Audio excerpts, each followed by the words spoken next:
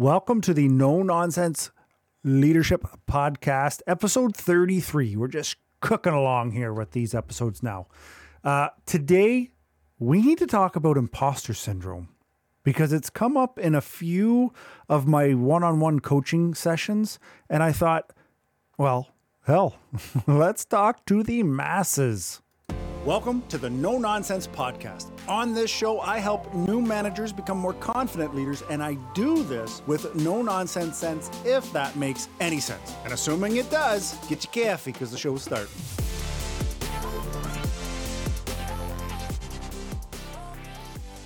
So like I've said, I've had a few coaching clients, and it seems the overarching theme of my calls is imposter syndrome.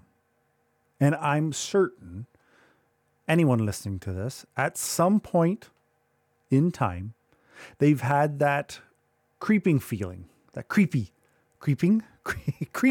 feeling that maybe you're not qualified for the job, or that you don't have the leadership chops to handle the situation. And in its most basic form, this is imposter syndrome. It is a confidence killer. And it's something that often comes up when we're trying new things. It's something that often comes up, in my experience, when we're trying to better ourselves. It's easy to stay in your job, to stay in your lane, and feel confident, because if you've been doing a job for 5 years, for 10 years, for 20 years, you know the job. You know what's required. You have answers for questions that people have yet to even ask. You are on top of your game. But when you are someone who is striving for more, whether that be in leadership, whether that be in athletics, whether that be in anything in life, when you're striving to do something better and you just get that base knowledge, to me, the best people are the ones who have imposter syndrome, because sometimes there's those who really just, I'm all about confidence, but when you're overconfident on something you have no reason to be, that to me is more of a red flag than imposter syndrome. But let's focus on the imposter syndrome. You know, sometimes I get sideways on these. First thing I want you to do, because we're going to help you cope with this. First thing is recognizing this is normal. You're not weird. You don't have a mental illness. You are not underqualified. Well, I mean, maybe you are, but let's work with, you got the job because somebody saw something in you that they wanted, that showed them that you were the leader. This is another thing, is that it is very common. It's so common, in fact, that the statistic that floats around online and everywhere that I've looked is that 7 out of 10 people suffer from imposter syndrome. So let's put that into real world example for you. You're suffering imposter syndrome. You're in a room with 9 other people. So there's 10 of you in the room. Quick math. You have imposter syndrome. You can rest assured that 6 other people, so a total of 7 out of the 10 people, feel like they should not be involved in the conversation, feel that they're not qualified to be in the room.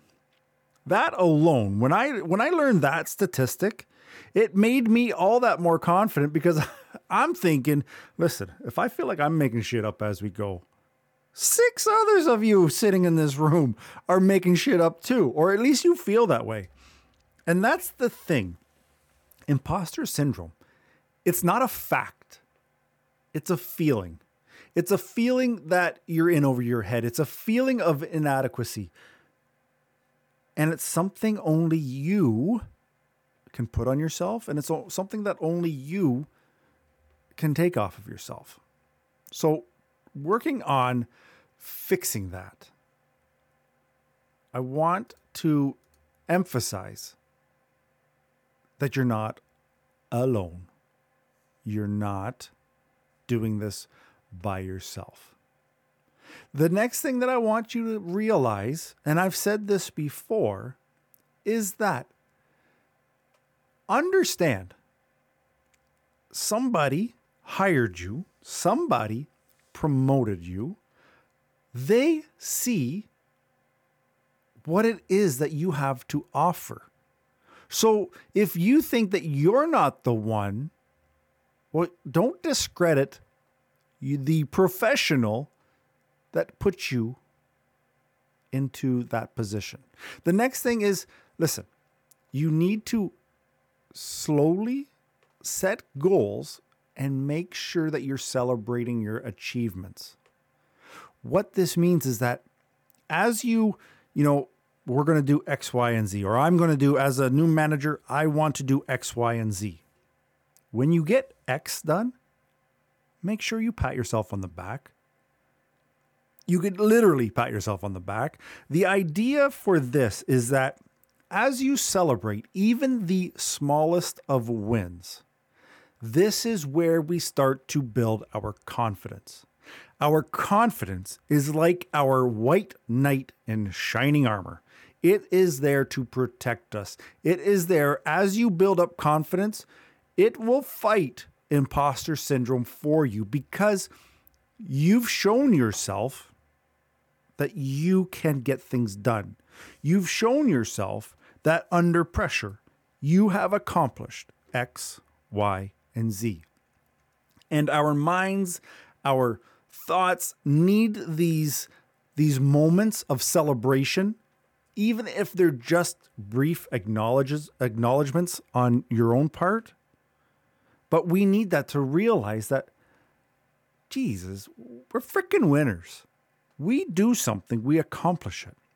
And when you don't, because that's going to happen too, you're going to fail. You need to quickly dust yourself off, get back on the horse, and figure out why. That's another way to boost your confidence. Something screwed up, you shit the bed somewhere, find out how, why, and what we could do next time. That is building up your own resilience, strengthening your confidence. And this is a big one, and it's not easy for me, and I'd be curious to know if it's easy for you. Being empathetic, not to your team, not to your supervisor, to yourself. I want you to understand, again, you're not the only one that feels this way. You need to give yourself time to climatize to the environment you're in. You need to allow yourself time to know the expectations of your new job. To think that you're walking in to a new position, a new job, whatever it is that is making you feel like you're an imposter, to think that you start on day one knowing it all, that's a fool's game.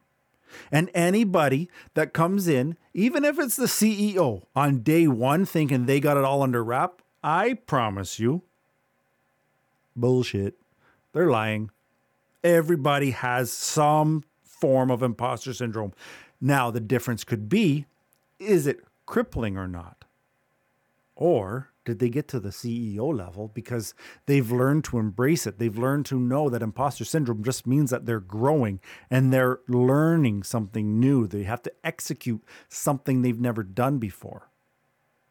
That's how I look at it. When I feel imposter syndrome, I do not let it stop me most times. I do not let it stop me.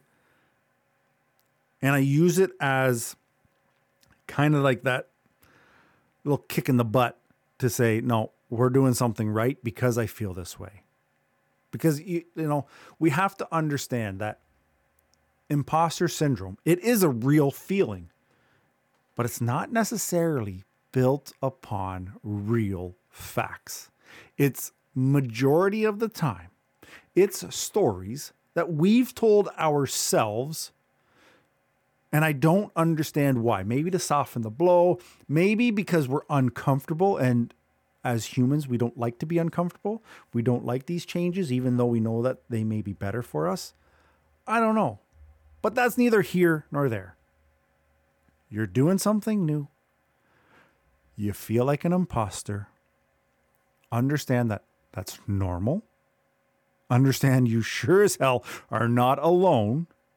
And if you have to, default to the fact that a professional saw you, chose you because you're you.